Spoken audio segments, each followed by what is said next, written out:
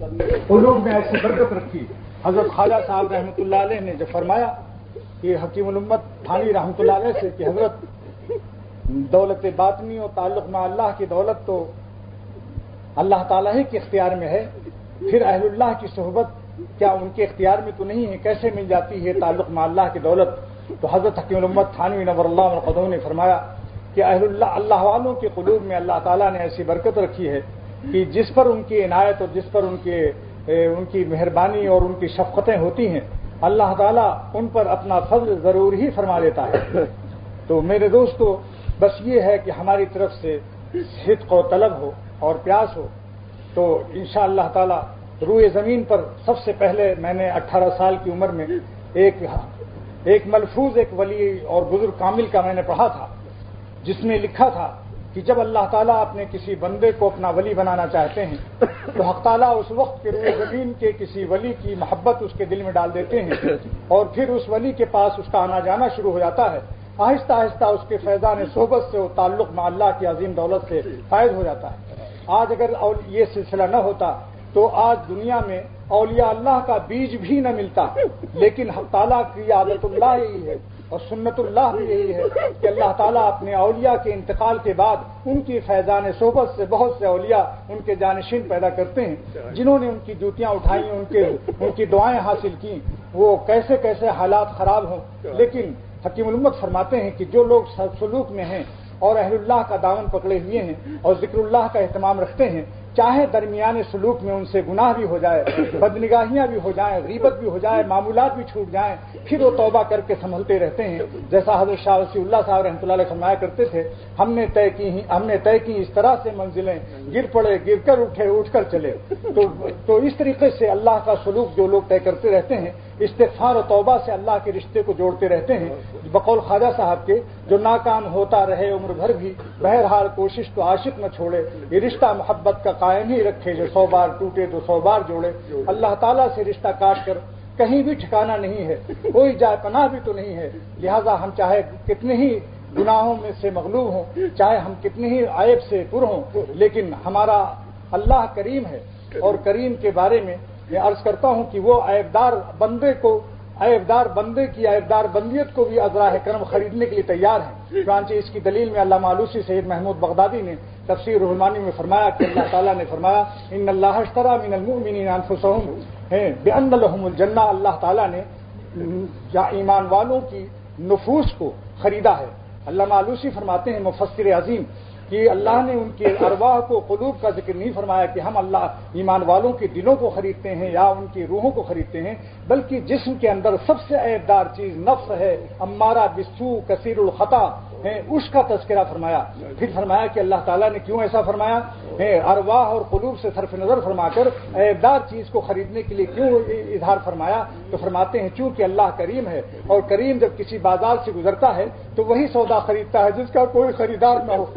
جس کا بیچنے والا مایوسی میں مبتلا ہو. وہ سمجھتا ہو کہ ہمارے خراب سودے کو، اس کھوٹے سودے کو کوئی خریدار کوئی نہیں مل سکتا، تو اللہ وہ کریم وہی خریدتا ہے. علامہ آلوسی فرماتے ہیں کیونکہ حق تعالیٰ کریم ہے، اس لیے اپنے کرم کی وجہ سے باوجود اس کے کہ ہمارے نفس کے تمام عیوب، تمام اعمال مستقبلہ سیئہ سے واقف ہوتے ہوئے، اللہ کو مستقبل کا علم ہوتے ہوئے، پھر بھی ہمارے نفس کو خریدنے کے لیے وعدہ فرمایا اور اس کے معاوضے میں اس جنت کا ذکر فرمایا کہ خریدا بالجنت التي لا عیب فیہا، فرماتے ہیں اس جنت کے عوض میں خریدا جس میں کوئی عیب نہیں ہے. تو میں یہی عرض کر رہا تھا، حکیم الامت فرماتے ہیں جو لوگ اللہ والوں سے وابستہ ہیں اور ذکر فکر میں لگے ہوئے ہیں، اور کبھی کبھی ان سے لغزشیں اور زلات ہوتی رہتی ہیں کیونکہ وہ معصوم نہیں ہو سکتے، یہ عصمت تو صرف نبوت کے لیے ہے اور ملائکہ کے لیے ہے، لیکن منحوس وہ سالک ہے جو گر کر کے توبہ نہ کرے، عاصی گنہگار وہ ہے بدکار، اور وہ منحوس اور وہ ہے محروم شخص ہے جس کو توفیق توبہ نصیب نہ ہو. اور اگر توفیق توبہ ہو جائے تو ہمارا شر خیر سے تبدیل ہو جاتا ہے. وہی شر جس سے توبہ کی توفیق ہو جائے، اللہ کے نبی صلی اللہ علیہ وسلم نے فرمایا خیر الخطائین، خطا تو شر ہے، توبہ کی برکت سے خیر لگ گیا، وہ خیر الخطائین ہے، بہترین خطا کار ہیں. اور توابون ہیں، توابون کی 3 تعریف کی ہے مولا علی قاری نے کہ رجاؤن ہیں، اللہ کی طرف رجوع کرنے والے ہیں، اور فرمایا کہ جو عوام کی توبہ ہے اس کے معنی ہے کہ الرجوع من المعصیت الی الطاعت، نافرمانی کو چھوڑ کر نماز روزہ عبادت شروع کر دیتے ہیں، اور متوسطین کی توبہ یہ ہے الرجوع من الغفلۃ الی الذکر، جب کبھی ذکر چھوٹ جاتا ہے، معمولات چھوٹ جاتے ہیں تو پھر ذکر شروع کر دیتے ہیں، اور خواص سے امت اولیاء کاملین کی توبہ کیا ہے الرجوع من الغفلۃ الی الحضور، الرجوع من الغیبۃ الی الحضور، وہ اپنے دل کو اللہ سے کسی وقت بھی غائب نہیں کرتے۔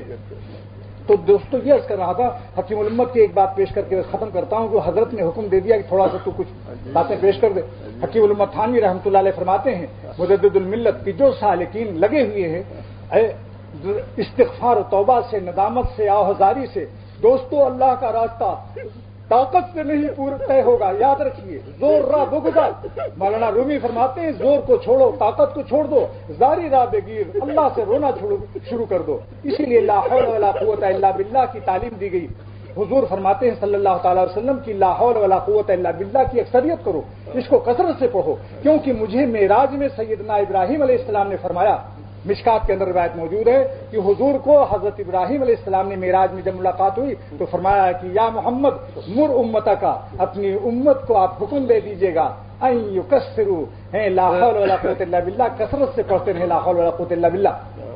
عبداللہ ابن مسعود رضی اللہ تعالیٰ عنہ نے جب لا حول ولا قوت الا باللہ پڑھا تو حضور نے فرمایا کہ تدری ما تفسیر ہوا، جانتے ہو اس کی کیا تفسیر ہے؟ تو حضور صلی اللہ علیہ وسلم نے پھر اس کی تفسیر بیان کی، فرمایا کہ دیکھو الفاظ نبوت کی تفسیر الفاظ نبوت سے ہو رہی ہے، یہ اللہ تعالیٰ نے بعض حدیثوں کے اندر یہ خاص مضمون تو کیا ہے کہ لا حول عن معصیت اللہ، اس کی تفسیر ہے لا حول عن معصیت اللہ الا بعصمت اللہ، اللہ کی نافرمانی سے کوئی بچ نہیں سکتا مگر اللہ کی عصمت و حفاظت سے، ولا طاقت ولا قوت علی طاعت اللہ الا بعون اللہ، اور اللہ کی عبادت کی کوئی طاقت نہیں مگر اللہ کی مدد سے مل سکتی ہے۔ یہ عبداللہ ابن مسعود رضی اللہ تعالیٰ عنہ سے فرمایا، کس نے؟ حضور صلی اللہ علیہ وسلم نے الفاظ نبوت کی اپنے الفاظ مبارکہ سے اس کی شرح فرما دی۔ اچھا، اور فرمایا کہ جب بندہ لا حول ولا قوت الا باللہ پڑھتا ہے تو اللہ تعالیٰ کیا فرماتے ہیں؟ حضور مشکات کی روایت ہے، اللہ تعالیٰ فرماتے ہیں اسلم عبدی واستسلم، جب بندہ یہاں زمین پر کہتا ہے کیا لا حول ولا قوت الا باللہ، اللہ میرے اندر کچھ طاقت نہیں گناہ سے بچنے کی، نہ نیک عمل کرنے کی، آپ کی مدد کا سہارا ہے، تو اس عاجزی پر اللہ تعالیٰ فخر فرماتے ہیں، ملائکہ سے فرماتے ہیں۔ حدیث کی عبارت تو یہ ہے کہ اسلم عبدی واستسلم، میرا بندہ اسلم ہے، کیا مطلب؟ ملا علی قاری فرماتے ہیں یعنی انقاد عبدی، میرا بندہ مطیع ہو گیا، وہ ترکل انادا، عبدی انقادہ و ترکل انادہ، عبارت کی لذت کو دیکھیں، عبدی انقادہ، بندہ مطیع ہو گیا، منقاد ہو گیا، اور اناد کو سرکشی کو ترک کر دیا۔ واستسلمہ کی تشریح شرح کی ملا علی قاری نے، واستسلمہ کے معنی کیا ہے، استسلام کیا چیز ہے؟ فرماتے ہیں یعنی عبدی فوض امور الکائنات الی اللہ باسرہا، میرے بندے نے اپنے دونوں جہان کے غموں کو، دونوں جہان کی فکروں کو میرے سپرد کر دیا، تفویض کامل کر دی، کائنات میں دنیا بھی ہے آخرت بھی ہے، فوض عبدی، میرے بندے نے تفویض کر دیا امور الکائنات بتمامہا باسرہا الی اللہ تعالی شانہ، اللہ کی طرف۔ تو جب کبھی آپ لا حول ولا قوت الا باللہ پڑھیں تو درمیان میں یہ عبارت بھی پڑھ لیا کریں اسلم عبدی واستسلم، تاکہ اللہ تعالیٰ کس سے فرماتے ہیں، حدیث میں اس کا پتہ نہیں، حافظ ابن حجر اسقلانی رحمۃ اللہ علیہ نے بخاری کی شرح کے اندر فرمایا کہ اللہ کس سے فرماتے ہیں، متن میں تو اشارہ نہیں مگر حدیث کو سمجھنے کے لیے شروع کی تو مراجعت کرنی پڑتی ہے۔ فرماتے ہیں کہ اللہ یقول للملائکۃ، ملائکہ سے کہتے ہیں اللہ تعالیٰ، متن میں اس کا اشارہ نہیں ہے مگر حافظ ابن حجر اسقلانی شرح بخاری کے اندر فرماتے ہیں کہ یقول، اللہ تعالیٰ کس سے فرماتے ہیں، للملائکۃ، کیوں کہتے ہیں؟ معلما، ملائکہ کو تعلیم دیتے ہیں، بکمال قائلہا، یعنی لا حول ولا قوت پڑھنے والا اس کے کمال کی اطلاع کرتے ہیں کہ کمال فنائیت اور ربیت سے فائد ہو رہا ہے میرا بندہ، اس کی اطلاع اللہ تعالیٰ ملائکہ کو دیکھتے ہیں، یعنی معلما، یقول اللہ تعالیٰ معلما للملائکہ، کیا کہتے کہ بے کمال قائلہا والمتحلی بمعناہا، کہ لا حولہ کے اندر جو معنویت ابدیت ہے، فنائیت ہے، میرا بندہ اس سے متحلی ہو گیا، زیور سے آراستہ ہو گیا، فنائیت کی نعمت سے، یہ اللہ تعالیٰ کی طرف سے ہوتا ہے۔ تو میں خیر حکیم الامت کی آخری بات پہ عرض کرتا ہوں اور اسی بات ختم کرتا ہوں کہ حکیم الامت تھانوی نور اللہ مرقدو فرماتے ہیں کہ جو لوگ اللہ کے راستے میں لگے ہوئے ہیں، اللہ والوں کا ہاتھ پکڑے ہوئے ہیں اور ذکر فکر میں لگے ہوئے ہیں، سلوک میں ان سے بہت سی لغزشیں بھی ہوتی رہتی ہیں، استغفار و توبہ سے اس کی تلافی کرتے رہتے ہیں، جب خاتمہ کا وقت آئے گا، یہ سننے کی بات ہے، اب حکیم الامت کا ارشاد سنیے، جب خاتمہ کا قریب ہوگا تو اگرچہ وہ اپنی کمزوری، بشری کمزوریوں کی وجہ سے،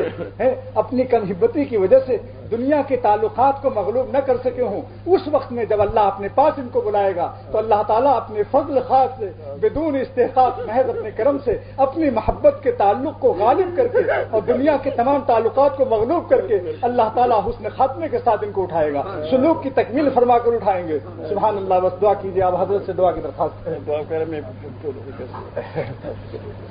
دعا کیجیے بھائی، حضرت حکیم الامت کی دیکھی ہوئی آنکھیں یہاں بہت سے ہیں، حاجی افضل صاحب ہیں، حضرت مولانا حکیم محمد صاحب دعوت برکاتہ ہیں، بھائی فیصل صاحب نے بھی دیکھا۔ حکیم الامت مجدد الملت کو دیکھنے والی آنکھیں اس وقت موجود ہیں، اور ہمارے جتنے صالحین ہیں اللہ تعالیٰ، ملا علی قاری فرماتے ہیں کہ جہاں صالحین جمع ہوتے ہیں ان الرحمت تنزل عند ذکر الصالحین، تو صلحاء کے تو ذکر سے رحمت نازل ہوتی ہے، فضلا عند وجودہم، جہاں چہ جائے کہ وہاں موجود ہوں صلحاء، اور فرماتے ہیں کہ فیہ استحباب الدعاء عند حضور الصالحین، جب صالحین کے پاس پہنچو تو دعا مانگنا مستحب ہے۔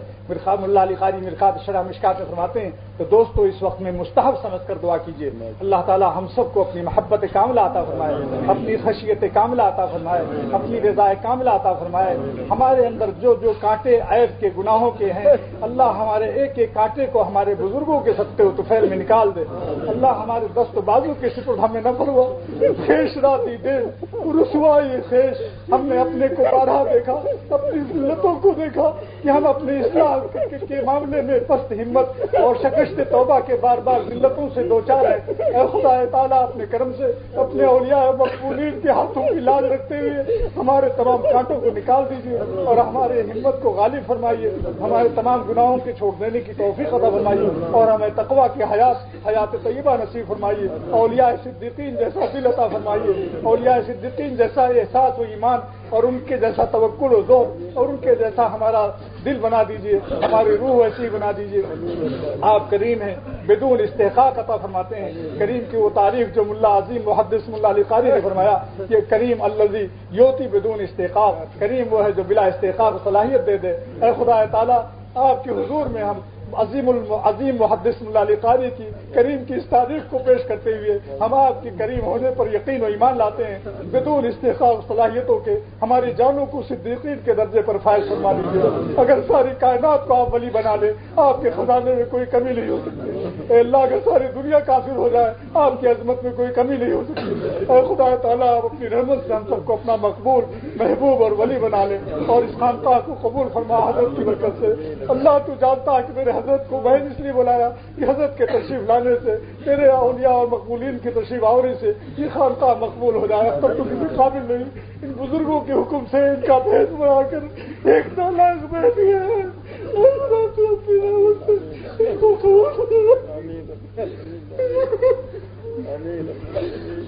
اے اللہ اپنی رحمت سے تو قبول فرما لے، نقل کی برکت سے ہمارے اندر حقیقت کی روح ڈال دے یا اللہ اس کو اپنی رحمت سے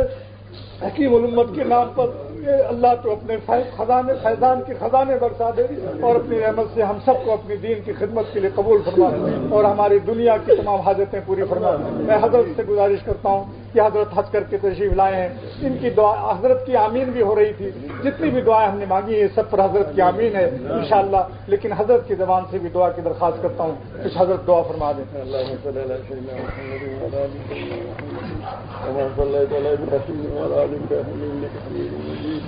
ربنا ظلمنا وظلمنا وترحمنا لنكونن من الخاسرين ربنا لا تزغ قلوبنا بعد إذ هديتنا وهب لنا من لدنك رحمة إنك أنت الوهاب ربنا آتنا في الدنيا حسنة وفي الآخرة حسنة وقنا عذاب النار يا رب مجھے دعا بنیت رب العالمین